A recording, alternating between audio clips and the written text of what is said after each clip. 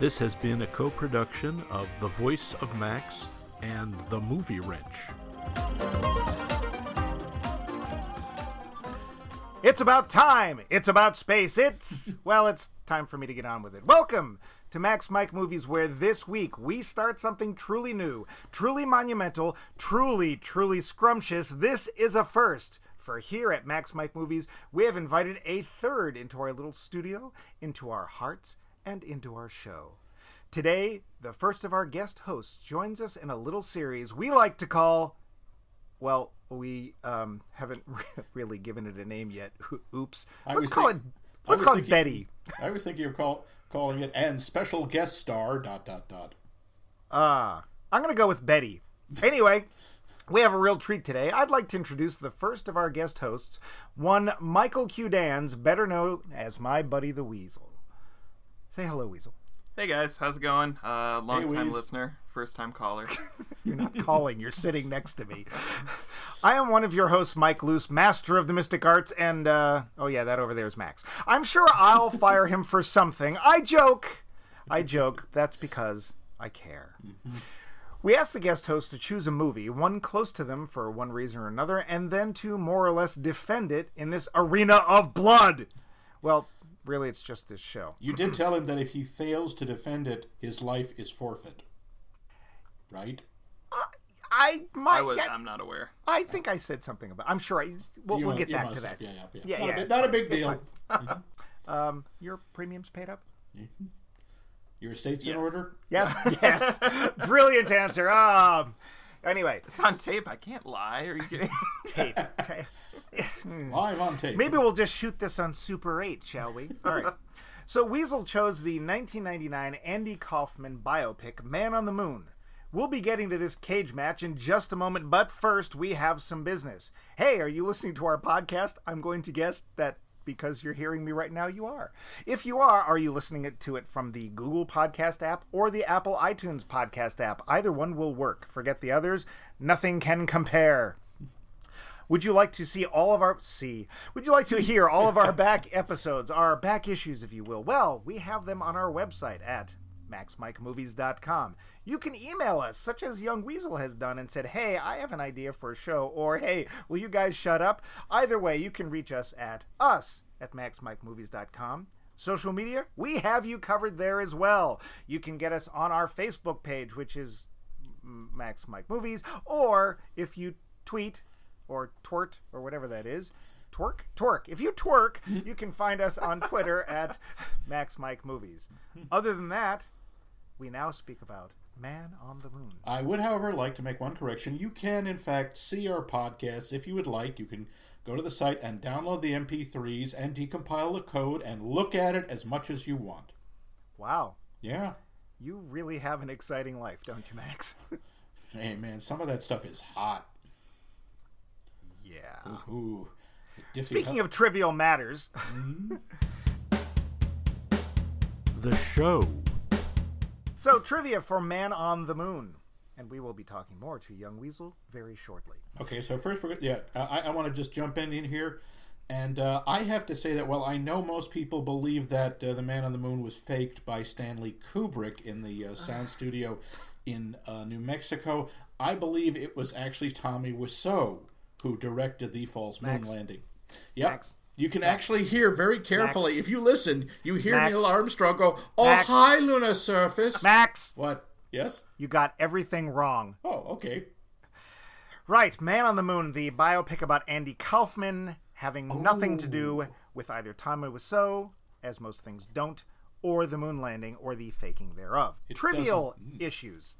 Stop. Milos Forman, director of note, probably best known in this country for One Flew Over the Cuckoo's Nest, Amadeus, and The People vs. Larry Flint also directed this. The budget was a staggering $82 million. I'm not exactly sure why. The final take, $47 million. Ooh. Was this doomed to fail because of the subject matter? Don't know. I actually don't. The one thing I did not look into was critical response. I guess I don't care. Andy's little sister, as a child, was actually played by his granddaughter, While Andy never married, he had a child with a high school sweetheart. She was put up for adoption and only much later found out that she was, in fact, Andy Kaufman's child. So, in essence, she plays her aunt. Or her granddaughter plays her aunt. Or, never mind. This is starting to get into that song, I'm My Own Grandpa. Not really. But it would take a scientist to explain it. Jim Carrey, in a nod to method acting, refused to be called Jim during the entire production of the movie and would only respond to Andy. Strangely, somebody impersonated Gary Oldman to try and get the part, even though the real Gary Oldman had passed on the role months before. Ooh, interestingly, people involved with the film took a long time to figure this out. Those are the real Andy Kaufman conga drums. The actual real ones in the movie. Yeah. Did not know that. They did. They are. Carrey and Kaufman share the same birthday. Coincidence? I think so. Apparently, the real Elvis was, in fact, a fan of Andy Kaufman's impersonations. Yeah. I read about that. Supposedly, when they asked Elvis at one point who his favorite Elvis impersonator was, he said Kaufman. Andy Kaufman. Yeah, yeah. Other possibilities for the role of Andy Kaufman in this film include John Cusack, Nicolas Cage, not the bees, Tom Hanks, Oh. Kevin Spacey. That could have been interesting. Although now it would be less interesting because, Yeah. Hank Azaria, Edward Norton, and either Gary Oldman or the person portraying Gary Oldman in TV. Gary Oldman, good lord. George Shapiro does make an appearance in the film. He was Andy's real-life manager. He was the club owner who fires him at the beginning of the movie. Bob Zmuda is also in the film. He plays the guy who Andy attacks on the set of Fridays. The stage manager, okay. Yes. Conflicting stories about the portrayal of Andy and a few people close to him saying that he was always actually professional, that he told people he was Tony Clifton ahead of time. Unlike as it was portrayed in the movie, the producers of Taxi were well aware that Clifton was often Kaufman, Clifton still making appearances, having been interviewed as late as 2013.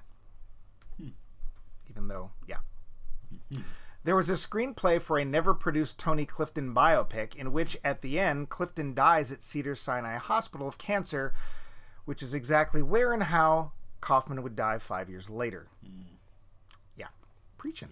Yikes. Apparently, the stories of Kaufman being disruptive on the set of Taxi were mostly fictitious, and as delivered by Bob Zmuda.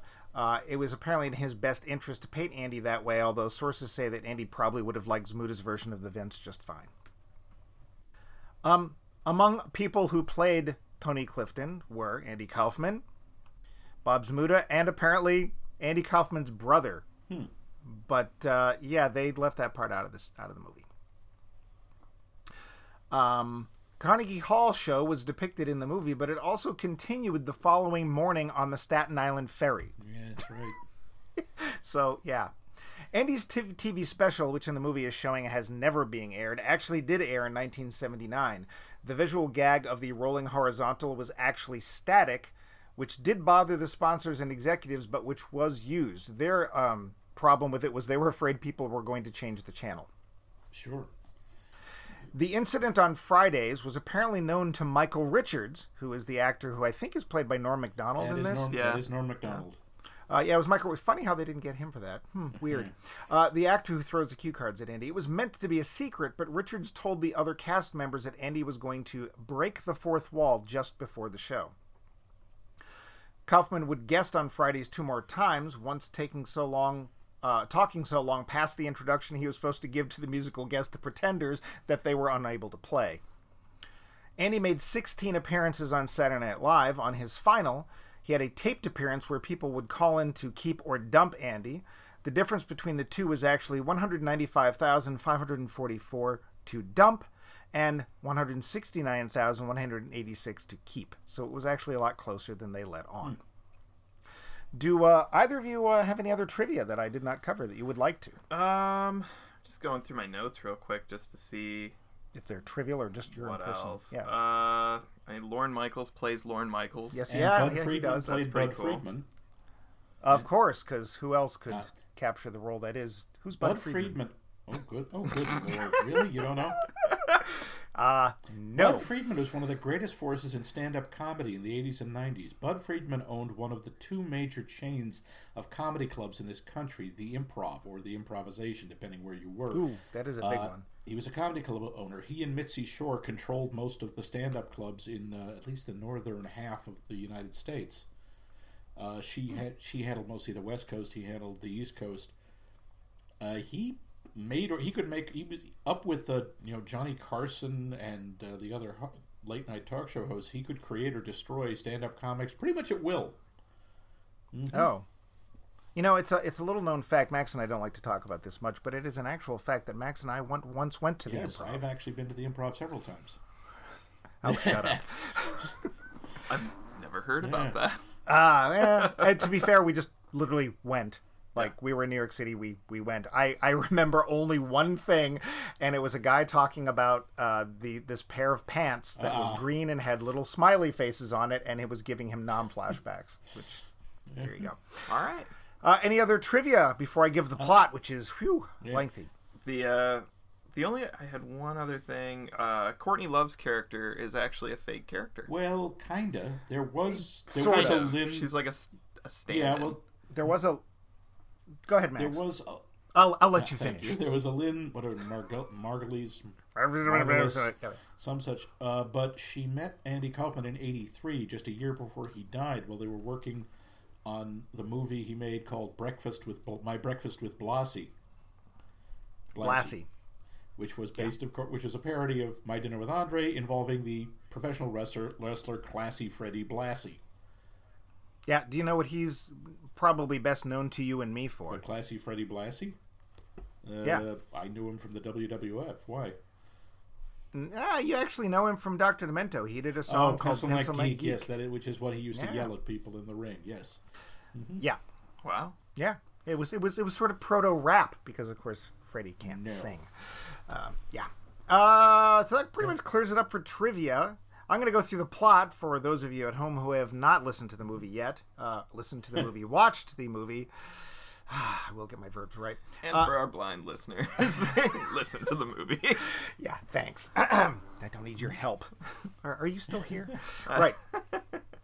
The movie more or less follows the life and career of Andy Kaufman, trying to shed some light on his process, his personality, and his mark on the world.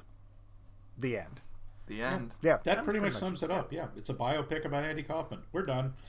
Yeah. Good night, everybody. All right. Now, The Lowdown. I would like to start off the middle part of our show by asking young Weasel a question. Weasel, what is the square root of -1? No, that's not the question. That'll come later. You can think on it. Why did you pick this movie? It is a weird movie. I'll throw it out there. I know it's not the average moviegoer's first pick, right?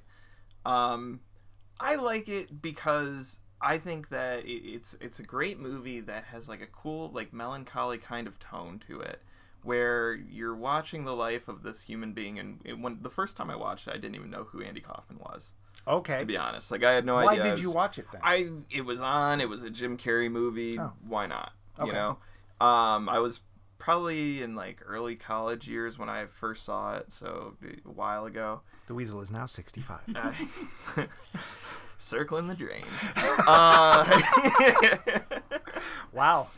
So yeah, I mean, I didn't know anything about it, and I started watching it, and I was just like, who is this guy? And it kind of drove me into it. And I guess the reason that I picked it is just because it is kind of an oddball movie, and it's a movie about oddballs, and I think it kind of is a weird underdog kind of story about how somebody became successful and didn't really appreciate being successful, I guess, once he was successful.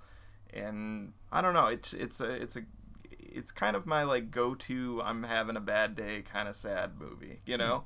Wait, because you are having a bad day, or you'd like to have a bad day? I think because you are having a bad day, you know. So this makes you feel better. No. Okay. But it makes me feel more justified.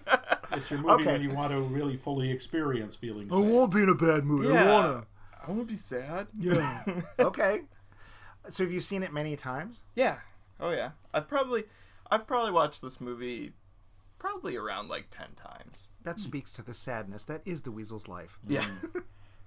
Okay. Are you otherwise a Jim Carrey fan? Since you're not an Andy Kaufman fan? I like some of his work. I mean, there's definitely ups and downs Right. with his movie. I think everyone will agree on that. Like, Ace Ventura, the first one's really funny, great movie. The Mask, it's okay. Truman Show, I think amazing movie, but who knows? Maybe somebody else hates him. I feel like Jim Carrey's, I mean, he's kind of a love him or hate him kind of person, I think with his movies. I don't know if I would say he's a love him or hate him kind of person. His movies are very hit or miss. When they work, they're really good.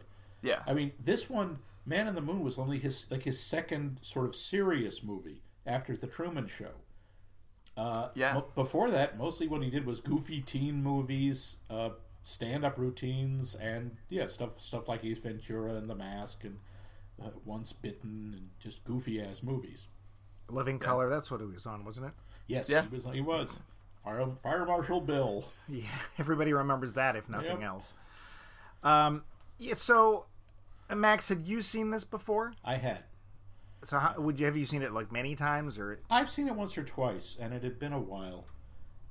That actually leads into something I'm curious about. I mean, Wheeze, you just sort of answered this already, although I'm curious if it changed.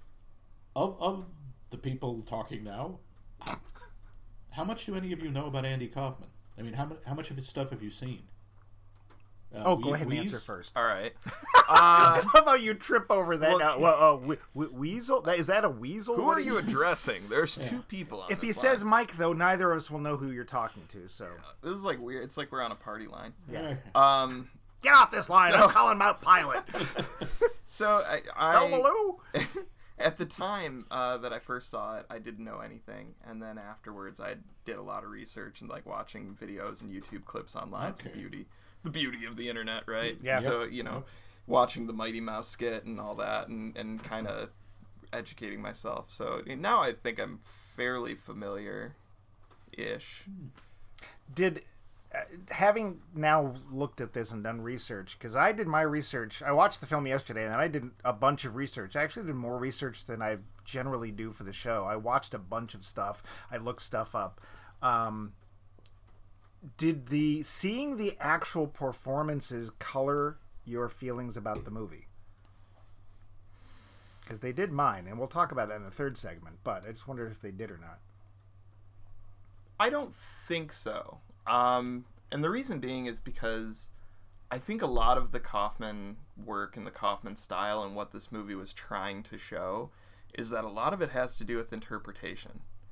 Okay. And like, I don't think that Kaufman's work is inherently funny, but I also don't think it's inherently not funny. You know what I mean? Like, it's very much like depends on how it hits you and your personality or how you perceive him.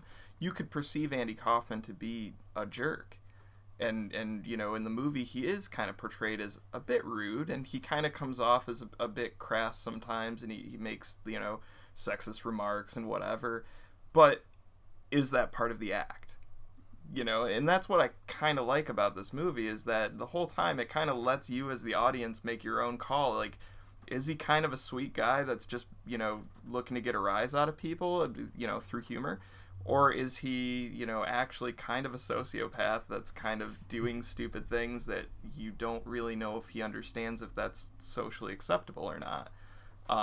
Seeing his, live performances, I feel like you could kind of make the same inferences where you could be like, I don't know if this guy's serious or not, Depends on what he's doing, obviously, but, that's my take. How about you, Max? What do you? Were you a big fan of Kaufman? Or? Well, hang on. I just want to ask you, Mike, something. Before you said you researched and watched a bunch of Kaufman stuff before you'd seen this movie. Had you seen any of his stuff? It was all memory, right? So I'd seen Taxi. I certainly remember from Taxi. Okay. And I it's foggy because we're talking almost 40 years ago. Mm-hmm. Some of this stuff, but I want to say that I saw the Mighty Mouse bit on Letterman or SNL, I can't remember, at the time. And the thing is, I literally cannot remember my reaction to it. So I would say, and I definitely remember seeing one of the wrestling bits on one of the talk shows. And again, I can't remember which one, but I remember him being picked up and being pile drived or something on the talk show. And I would say that, we're going to get to the third section before I want to, but I would say there's a big dichotomy between watching his performances and getting an impression of him through this movie. How about you? Were you a fan of Kaufman? Do you remember? I mean, you have a much better memory than I do. Do you remember seeing him on any of these shows back in many times? Chris Max has seen every episode of SNL, including all of the ones that suck, which is in fact 98% of them. A lot of them. Yeah, that's a whole other show talking about my poor SNL. Yeah. I grew up loving that show so much, and that's something I have seen. I think if not every, then almost every episode of Saturday Night Live, and yeah, I saw every single performance that Andy Kaufman did on them, and I still remember the first one was the Mighty Mouse, and I remember sitting there going, "What is happening?" Mm-hmm.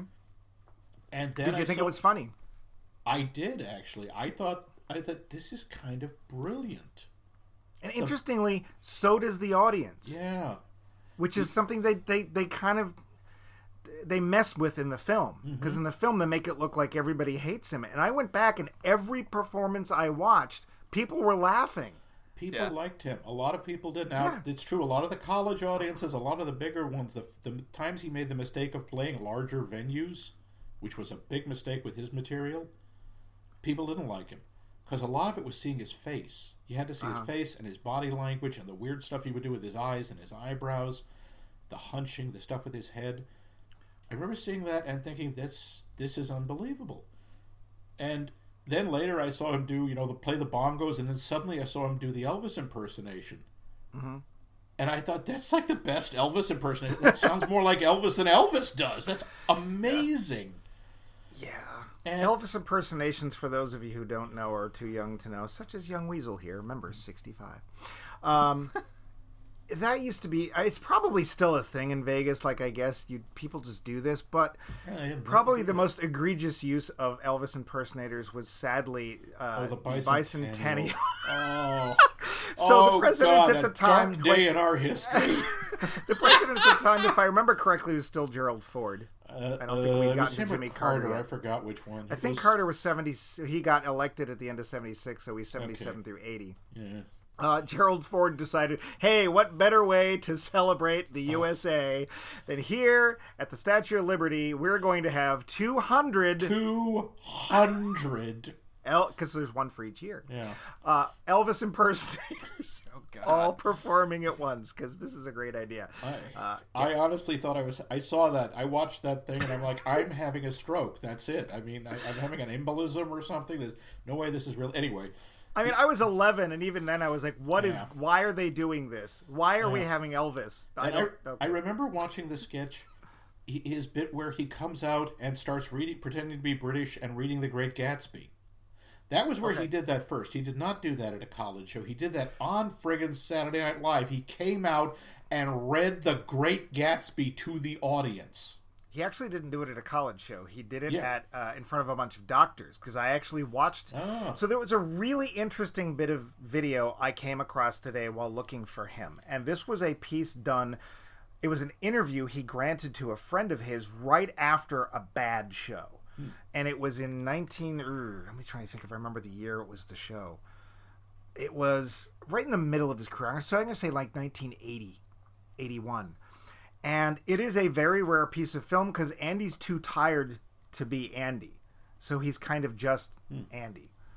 And he's talking about how upset he was at the show because people were booing him. Yeah. And he brings up the Great Gatsby bit, and he says, I was doing the show at, I think he said it was Cedars-Sinai, which is even creepier, in front of all these doctors, and they were booing me. And he's like, so I read them The Great Gatsby, the whole thing. That showed him. But it was so weird because apparently there were times when Andy was more or less normal, which was kind of weird. Yeah. Maybe. So, I have some notes, some others related to some of the other things that I watched. One of his final appearances, or near his final appearance, was on this show called The Top. Max, do you remember this show? The Top, no. Yeah. I don't know when this was on or what. It seemed to be a show where celebrity guests would come on and introduce music videos, because that was a thing. And then they have bands actually on the show. But he was having this thing with Rodney Dangerfield, who loved him and actually had him open for him a few times. And he would pretend to call up Rodney Dangerfield, and Rodney Dangerfield would sit there and say, "Hey, when are you going to show my video? I paid you off. Gave you $10 or whatever." And Andy would be like, "Oh, it's coming later in the show." And the performance is so bad, you think that Andy probably wrote it. Because it was that whole, we're celebrities doing celebrity things, and it's going to get crazy. That kind of stuff. It was exactly like that. And there was other people, but I just wondered if you remember, because you remember all this junk. Yeah, Thick I don't of the think Night. I ever saw that show. Yeah, Thick of the Night, dancing to the hits. Fridays. Oh, Lord. Oh, Lord, that show. Max, would you tell us about Fridays? Tell us about Fridays, Grandpa. In the dark days, yes, when chaos ruled the land. Yeah, God. It was a ripoff of Saturday Night Live, obviously. No. It was on Friday. It was a ripoff of Saturday Night Live, trying to capitalize on what was then a huge success. And honest, let's not kid ourselves. Saturday Night Live, for whatever its quality, is still a massive success. Because what's it competing with? What else is on at 11:30 on a Saturday night? What else wants to be on? Yeah. Fridays was bad. Yeah.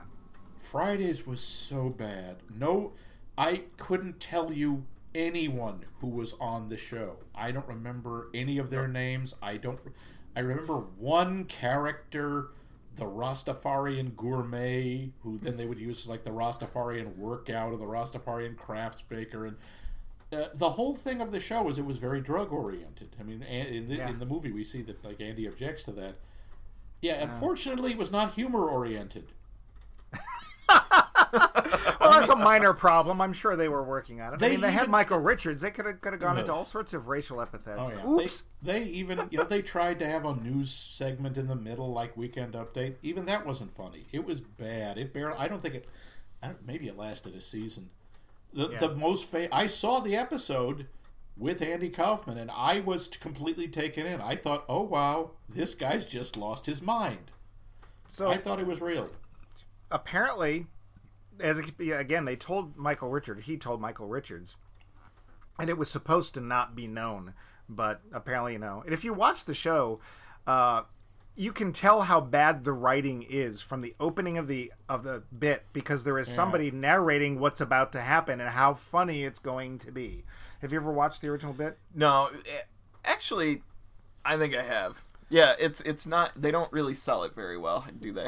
The guy comes out and he's like, "So we're about to go to a restaurant, and what happens is whenever a cast member leaves the set, they're going off to smoke a joint. Let's watch." It's like watching the Riddler in the old Batman series, like build up a. I disagree. Build The up Riddler in something the old he's about Batman to series is do. hilarious. So, no. It's like if you took humor and removed anything funny. That's what it was like. Yeah. Yeah, they could not have found a worse match of Andy Kaufman and Fridays. I do have to say, the way they recreate the segment, it matches my memory pretty closely. Yeah. They did a really nice job of that, which brings me to a question for Wheeze. Do you think Jim Carrey did justice to Andy Kaufman? Did he do a good job? Should we have gotten Kevin Spacey?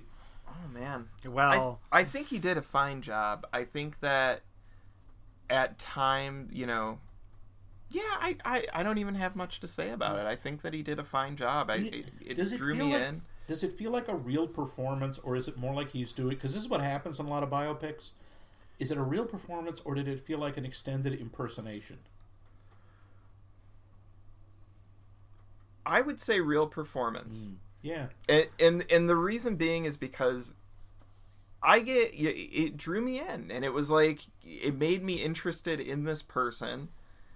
It's not one-dimensional. I feel like the performance is very three-dimensional, two-dimensional. I don't know what's better than one-dimensional. So, well, I know that right below one-dimensional we get Tommy Wiseau, but I can't remember what the step right. It's above that. It's not a shallow performance, I don't think. I think that, like, by the end of the movie, like, I cried, I'll be honest. Like, I cried at the end of the movie. I do. I shed tears for Because Andy. he dies. I tear Because up. he. I I'm sorry. think it's very touching. Because he dies. Does he die or not? Okay, Well, yeah, The he end, is. or is it? I think it's fairly safe to say he's dead. Not so much because of that, but just because of the way that he approaches his own death. The video he made at the funeral. Yeah, like that's unique, and I mean, that really sells him as like he's not a comedian. He's a song and dance guy. That's what he said about himself. And that's his whole mantra, right? Like that's what he builds himself on. And I think Jim Carrey does a really good job of it because, you know, throughout the middle of the movie he goes from like, you know, song and dance guy to comedian to, you know, shock humor kind of rude guy. And then like kind of somehow digs you back out of that into being somebody who you kind of sympathize with and like feel really bad about in the end. I don't know. I feel bad about it. Maybe you guys hate him, and maybe you guys are like, you know, great ending. But Thanks for impressing that identity on us. I don't know. I mean, we haven't talked about it. No, but we're gonna get there. How about you, Max? What do you feel about the performance? Since I you think brought up the question. I think that movie, when I saw it, I was like, "Holy crap, Jim Carrey can act." I thought it was really well done. It didn't feel to me like a caricature or an impersonation.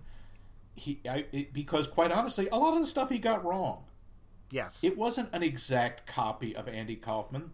He didn't look exactly like him. He didn't sound exactly like him. He wasn't trying to be Andy Kaufman. He was being Jim Carrey playing Andy Kaufman, which is the way you do a biopic. Yeah. Otherwise, it just, it becomes a sketch. I thought he handled it really well. Well, the thing I thought, and this is a real strength of Jim Carrey, is the physical stuff. The way he could mimic. That was the one thing that we really did mimic, was the body movements when Kaufman was performing. That weird rubber-limbed stuff that I don't know if anyone else could have done that. That kind of lanky body style. The weird flexing of the shoulders and the high knee steps.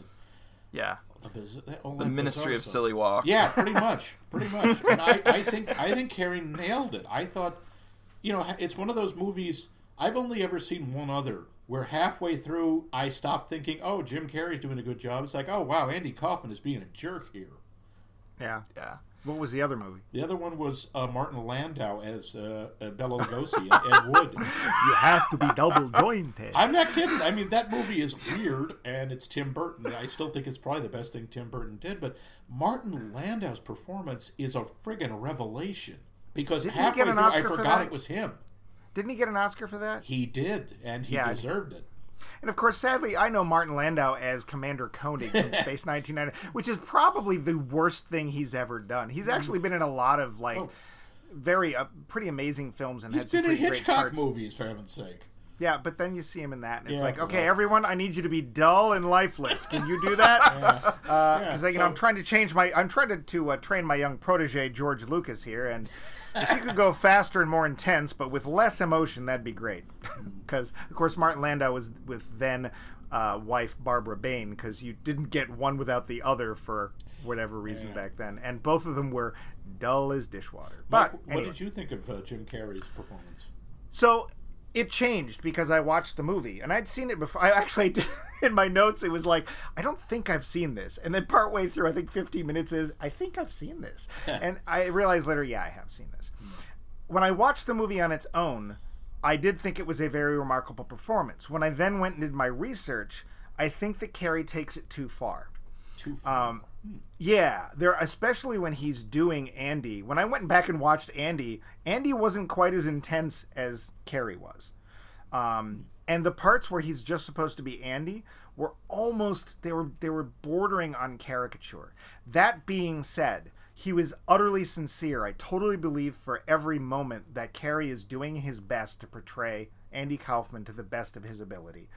And I don't think you're going to get any kind of better performance ever for this kind of thing. I think that, just the fact that I watched it, I knew nothing about Andy Kaufman, and I still felt something. For the movie, it's still one of my favorite movies of all time. And I didn't, which I find very odd. I know it's a weird one, but I didn't, and I didn't give a rip about Andy Kaufman before watching it. So, right. I was noticing some things like how they keep pushing the idea of him being a genius. What are our feelings on whether Kaufman was actually a genius or just somebody doing something new? And what's the difference there? Max, you want to go first? No, you go first. You're the guest. Oh. Damn guest. Yes, you are the damn guest. Next time, bring some of your damn friends. One of the greatest scenes, one of the greatest episodes of Taxi ever. We can talk about that some other time. I don't know if I would say genius, because he doesn't succeed in literally everything he does. He succeeded in almost nothing he did. Except for Taxi. I wouldn't say that. Except that I'm going to disagree, because literally every performance I watched, including the one on the dating game, which is freaking hilarious, people are laughing. Yeah. You know? Yeah, I'm like talking about success, commercial success, business success, success in show business. As a performer, that you can argue. But do you know the other stuff he was in? You know, Heart Beeps, which I thankfully forgot. Heart Beeps, which 1981 with Bernadette Peters, which has a 0% rating on Rotten Tomatoes. Yikes! Yeah, I remember when it came out and how much it was just panned. Yeah, it was. I saw like one scene on TV years later, and it was like, okay, nope. And he also, I saw the pilot he did called Stick Around. Okay. 1977, I think. It's supposed to be taking place in the future, and he plays a robot named Andy, and he's doing his foreign man character. And this thing, the pilot aired, and then bye bye. Yeah. He did several other movies. He did a couple of other TV shows. No one remembers them, and there's a reason they didn't work. Well, now here's, to be fair, the whole idea in the movie where they say, well, we want to hire you because we basically want to hire the character that becomes Latka. Yeah. And everybody knows him for Latka. Yeah. That was, as Max just pointed out, was generally known as the foreign man character, who actually had a name that I couldn't quite make out on the dating game. And my feeling with the dating game is that what happened was he somehow, this is early because he hasn't done Latka yet, because otherwise people would have known who he was. Somehow he talked them into letting him onto the show, because at one point the host says Bachelor number 3, who is who he's taking the place of, couldn't make it at the last minute, and so this nice man from off the street agreed to take his place. What is this, Mallrats? Yeah, it sounds like it. So they show, if you can find this on YouTube, it's the quality's terrible. But there he is doing the foreign man, whose name is Baz something. I can't quite make it out. But Kaufman referred to him as a foreign man. And he is hilarious, and the audience is laughing their butts off. And, of course, they don't know it's supposed to be funny. We assume it's supposed to be funny. It is funny. I saw him on Letterman. Same thing, except one of the appearances where I saw him in Letterman, it's Tony Clifton. Turns out it wasn't him. It was actually Bob Zmuda. Right. But you can't tell, and I got to give some credit here to Paul Giamatti, who is one of Max's closest personal friends. My close personal friend, Paul Giamatti, who someday I will actually meet. I think he's not given enough credit for this film, because not only is Paul Giamatti, he's pretty much good in everything. I like Paul Giamatti and everything, but his Tony Clifton is pretty much identical to Jim Carrey. Yeah. You really can't tell them apart. He nailed it. You can't tell. No, they did a great job. So I watched him do Tony Clifton. People laughed at that. I watched Kaufman on doing... Was he doing Clifton on Carson? No, he was doing one of his other bits in Carson. People were laughing. Carson was laughing. Pretty much every bit I watched, people were laughing. You know why? He worked well live. And that may be it. Well, Taxi was the only thing. Yeah, but that was not all him. His character, which was not the huge breakout thing, he wasn't the Fonz. I mean, if anything, that would be, I think Christopher Lloyd's Jim Ignatowski was the big breakout character. It was for him, but he also didn't show up. He wasn't in the first season. Yeah, he wasn't. He showed up later. I think he actually was in the first season in one episode as a guest, and they liked the character so much they brought him back. Yeah. You have to also give credit to that show was a remarkable show. It had a great cast. It had terrific writers. It takes place in one room. Or sometimes in a cab. Yeah, but mostly it's one room. Pretty much in one place. It was also, I have to say, this was kind of jarring for me when I first saw the movie. because Danny DeVito is Shapiro. Yeah. And then we see the set of Taxi, and I'm going, wait, Danny DeVito is supposed to be there playing Louis De Palma, but he's over playing George Illogical Norman Coordinate. Smoke starts coming out of my collar. It was really awkward. Danger, danger. Yeah, it's in my notes, too. Also, I think it's funny how none of us noticed that Tony Danza was there. Yeah, I didn't. I think I looked later, and I was like, oh, because they had everybody. I wonder if that's where... Yeah. I wonder if that's where the budget went. Like, for the movie. For all those actors? All the actors to get them to come back. Those were some big names at that point. After that show... after Taxi, most of those people kind of didn't go on too much. I disagree with you. Judd Inc- Hirsch went on to get an Oscar nomination in Ordinary People. Tony Danza did 2 to 3 sitcoms. All of which playing characters named Tony. I'm not saying he had because range, I but think he couldn't remember his own name. Who's the Boss was on the air for years. Yeah. Danny DeVito, major movie star. Yeah, except for Danny DeVito. I'm sorry. Judd Hirsch. Carol Kane. She also kind of disappeared. She did not disappear. She has been working steadily for the last 30 years. Christopher Lloyd, he's there. Judd Hirsch was kind of like the guy you expected to go on and have his own big show, and he did a couple of big things. Then we don't see him for a while, and then he shows up in Independence Day, which I really like. And of course, the second Sharknado movie. But they all thought that the guy who played Kenny was not Kenny. I'm sorry, it's Bobby? He played. That was the name of a character he played in the Mary Tyler Moore Show. Jeff Conaway. They all thought he was going to be the big star, and he wasn't. Hey, he ended up playing a deputy on Babylon 5. Next to Walter Koenig, who is from Chekhov. From Star Trek. It is funny. Apparently, I don't know if this was the reason, but Tony Danza really didn't like Andy Kaufman. He didn't understand it. In one of an interview, he basically said, Andy was one of the kids we used to beat up in my neighborhood. Yeah. Jeez. I can picture nice, that. Huh? Tony Danza, I picture him as somebody who beat other people up. Yeah. Judd Hirsch apparently didn't care for him either. But Judd Hirsch respected him. I read an interview with him, and he said, I think he was brilliant, but I don't think it was hard to think of him as a human being because he didn't act like one.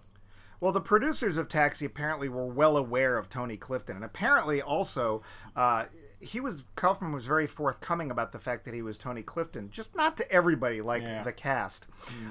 So apparently he really pissed off Judd Hirsch during the one time he was supposedly showing up. And I watched an interview with Danny DeVito, who was recalling as best he can the days when Tony Clifton shows up, and he's like, he shows up with these 2 hookers, which is exactly how it shows up in the movie, and he's hours late, and he's just terrible, and the next day he shows up with presents. All the hookers have presents for everybody, and they're little squeaky toys that make noise. But then it was like, we gotta fire him. And Kaufman was all about, I want you to fire Clifton because of his tardiness, not because he can't act. Otherwise he won't be able to get gigs. And it's like, okay, and whatever. Tony Clifton was never on the show. No, he was supposed to be on 4 times, but his one rehearsal was so bad. So they're terrible. Like, we can't do this. I'm going to point out a couple of quick other cameos we had here. One of my favorite character actors, Vincent Schiavelli. I love it. He's in everything. I actually painted his portrait once. He's a standard of Milos Forman movies. He's in all of them. He also was in one of Max and my favorite films, which is Buckaroo Banzai. Oh, yep. He plays one of the Johns. Yep. Lorne Michaels, as we pointed out, played Lorne Michaels. For one line, we get Patton Oswalt. Yep. Where was Patton? He was wearing a very bad wig and a mustache. I think he was in a club. I think he was in a club. It was in the diner. Was it the They diner? were in the diner, and he is he the one who says, "Hey, are you Hey, Andy buddy." Kaufman?" Yeah. Oh, okay. I missed that. I did not recognize him. And this one, I'm sure pretty much everybody would have. Oh, and then of course we get Dave and Paul. Dave apparently said, I'm not wearing any makeup or prosthetics. I'm just going to look like I am. And if I don't look like I did 20 years ago, too bad. Yeah. And we get Paul, briefly. We get Paul Schaefer. But the one I'm sure a lot of people wouldn't catch is an actor named Peter Bonners.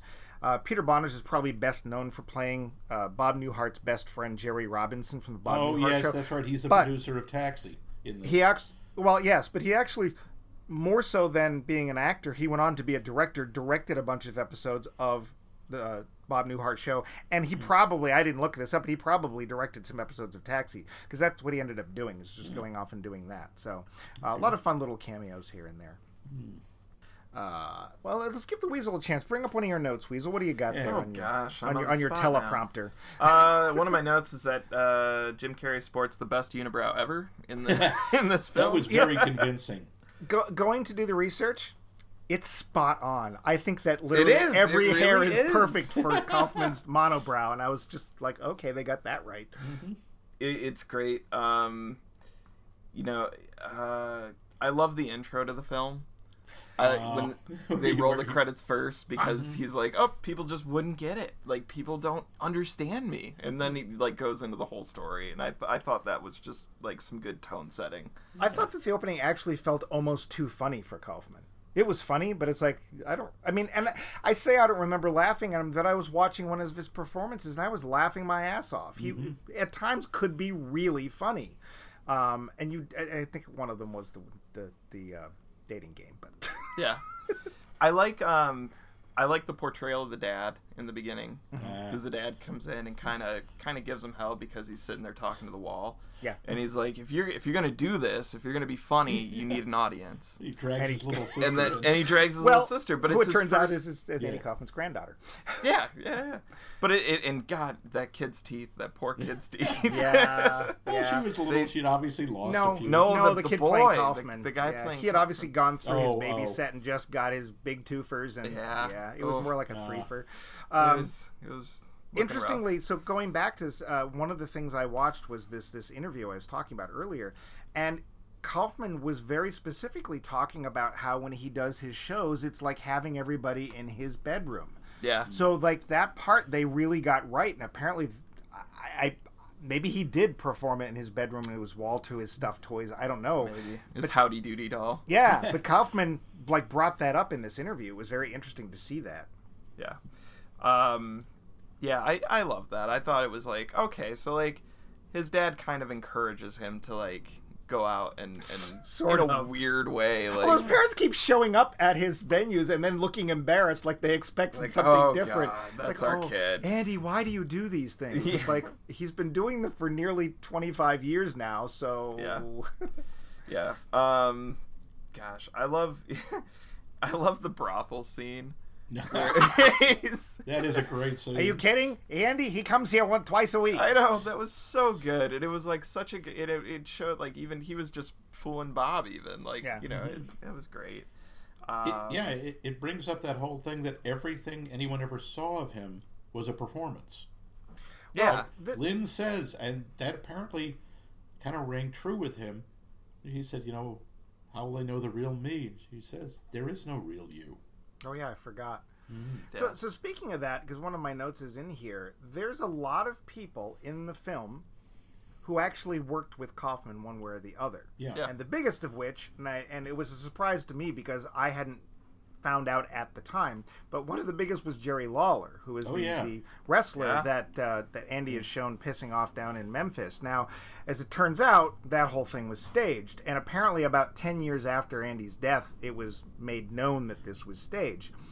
But do you guys think that the appearance of people like Lawler, and Bob Zmuda is actually executive producer of the movie, David Letterman, Danny DeVito, do you think the appearance of those people in this film lends credence to the film's portrayal of Andy as a real person? Who do you want? Is that too- Who are you asking? I'm looking at the Weasel, but he's looking at you. Oh, okay. Well, we got a Mexican I think standoff it here, gives it some boys. weight. Yeah. I think it gives it some weight. I think it gives it some credibility. These people who knew him said, yeah, but tacitly at least are saying, yeah, I agree with his portrayal.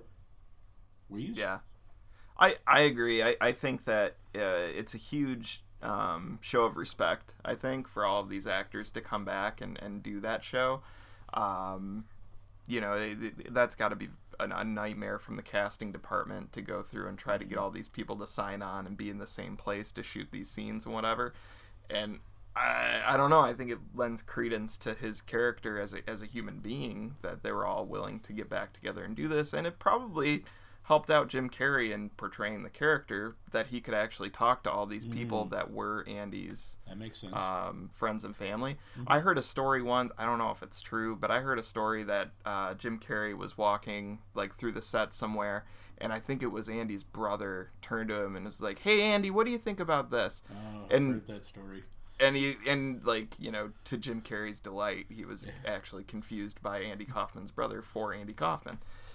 See, I heard that same story, but it was a totally different character in a totally different film. It was actually on the set of The Doors, and I think it was Ray Manzarek at one point turned to Val Kilmer and was like, you know, "Wow, Jim, what do you think of all this?" And then he realized what was going on. I'd heard the same story about Kaufman, though. Had you? Yeah. Yeah. The thing is, it's funny, Weasel, when you start off, you know, I know this story about Kaufman. I don't know if it's true. That describes almost every story you hear about Kaufman. Mike, you guys, Mike particularly, you've been presenting a lot of these things as fact. Like, you know, this is how it was on Taxi. This is how it was here. I gotta say, I don't agree with you. We don't really know, because I can tell you this, in my research, you could find 3 different versions of a lot of those stories. I heard people say, "Oh yeah, Andy was very professional on the set of Taxi." I found one that said, "Oh no, the guy was always late. He would throw tantrums." Yep. See, that sounds like Tony Clifton, though. No, they made the distinction. They said no, because Tony only showed up once. Well, yeah, sort of. Sort of. And then you hear all of these other stories about whether he did this or he pulled this trick. I've even heard conflicting stories about the thing on Fridays. It's like, oh yeah, these people knew about it. Then I heard another one said nobody knew about it. He actually did just pull it out of thin air. Then it was everybody knew about it. I think if you watch the bit, it looks pretty obvious that if Michael Richards could be acting, it's hard to tell, but there's a woman who's laughing, and she's laughing through the whole thing. Even when Kaufman starts going nuts, I think she knew. And if she knew, then Richards knew. But that was the whole thing with Kaufman. That is what you asked about this earlier. Was he genius? Do we think he was brilliant?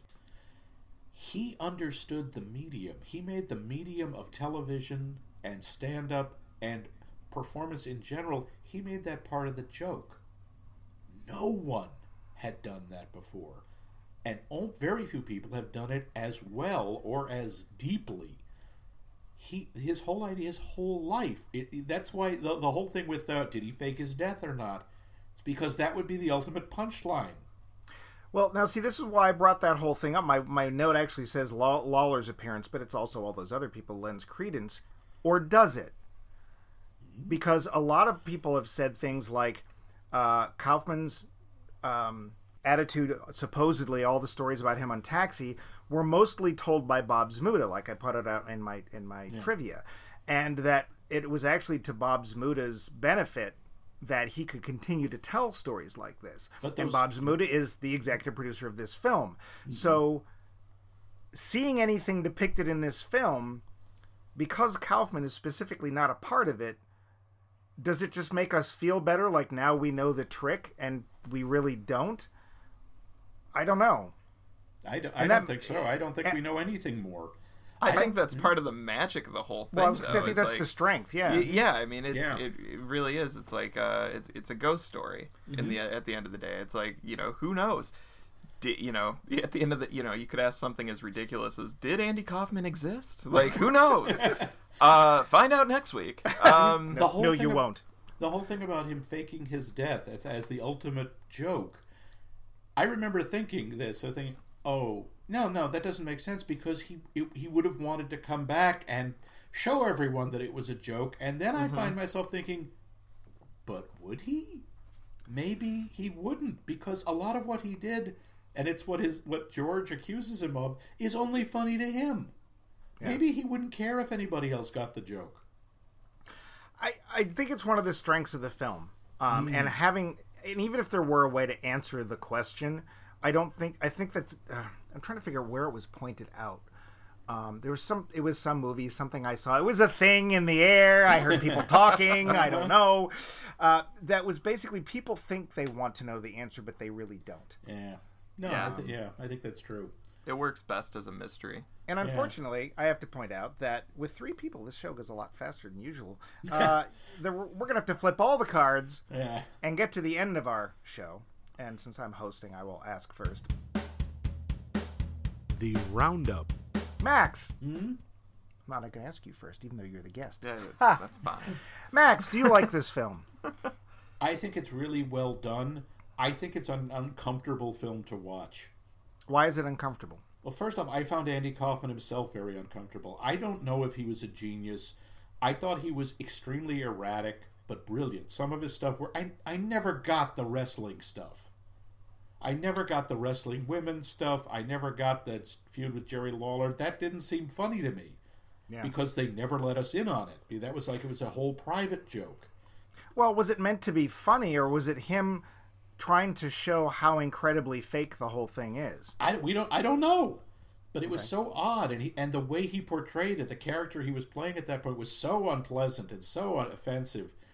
It was uncomfortable. And the fact that he always... Again, this is a strength of the movie. I am not saying this is a bad movie at all. I think this is really well done. It's just kind of hard to watch because Andy Kaufman seems so uncomfortable in the world. And Jim Carrey portrays that really well. He seems like someone who didn't belong here. Okay. Weasel, I think you probably know if you like the movie or not. But Weasel, do you like the movie? I like it, but I do agree with some of Max's points. Like it does become kind of difficult to watch at times. It's a movie that I think I tried to show it to Kate, and we watched it, and it's a great movie. It gets me every single time in the end. But she was watching it, and she was just kind of it's okay. Is it sort of like when I tried to show you Blade Runner? Yeah, kind of. Kind of. It's always difficult when you do that, when you show somebody a movie that you absolutely love, and then they're just kind of it was okay. Well, actually, what I was pointing out is that I tried to show it to him, and he fell asleep. I did. That was my subtle way of saying, yeah, it's okay. No, I like Blade Runner. I do. I was just sleepy. Actually, to be fair, I have gone to movies with the Weasel in a theater where he's had his popcorn and probably his beer, and he's fallen asleep. And we'd had to wait after the film for the lights to come up so we can kick him, and so he will wake up and go. Yep, that's true. The Weasel gets comfortable, and he don't want to move. But yeah, I agree. I think there's parts that are really uncomfortable to watch. There's parts of Andy Kaufman's humor and stuff that don't necessarily translate very well into today's society and today's they're not exactly politically correct. But I love it. I get to the end of it, and every single time it kills me with the funeral scene, and every single time after the funeral scene where Tony Clifton goes on stage and they're like, "Where's Andy Kaufman?" and he responds with this joke, and it's a stupid joke, but it gets me every damn time because he goes, "Oh, anybody got a flashlight and a couple of shovels? We're going to go see Andy Kaufman." It kills me, but, that's me. What about you, Mike? Mike, what do you got? Thank you. So, I found once I did my research, I found it much more difficult to judge it as a film because it's trying to portray something more or less factually. Of course, we're talking Hollywood, we're talking biopic, and we know what that means. I'm looking straight at you, Bohemian Rhapsody, because boy, did they get stuff wrong. It was a fun film. They're gonna be wrong, but it's wrong, no. Come on, now start again. And I wrote something down. I'm gonna try and read this and not mess it up. Trying to pin Kaufman down is like the uncertainty principle, which states the more precisely the position of some particle is determined, the less precisely its momentum can be known, and vice versa. Also, that by observing something, you can't see what it actually is because the act of observation in some way inherently changes that thing, such as aiming a photon of light at a particle can change its state or its place. Thank you, Herr Heisenberg. Yeah, that's exactly what that is. So, too, we have something like that here with Kaufman.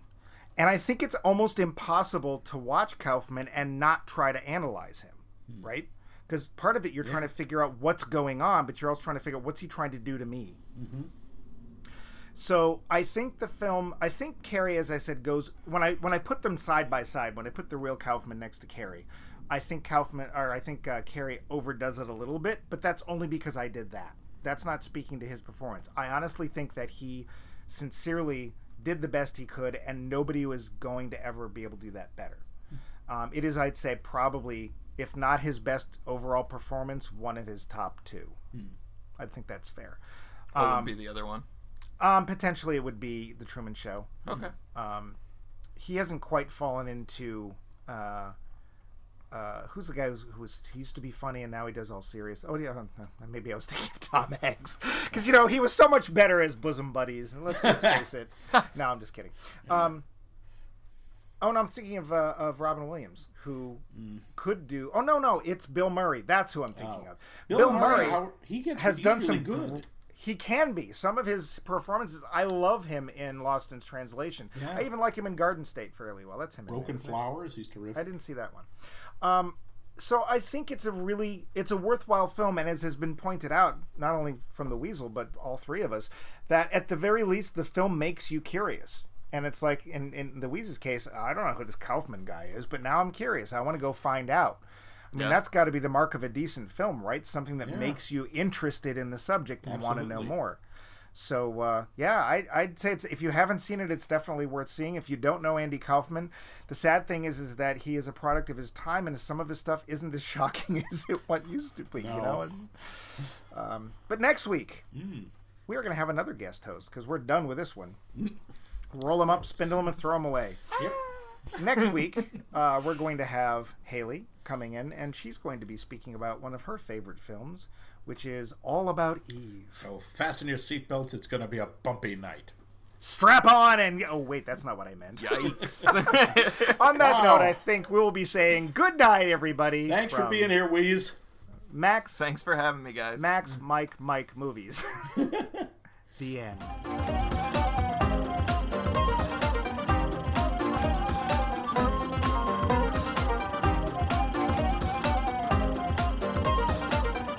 This has been a co-production of The Voice of Max and The Movie Wrench.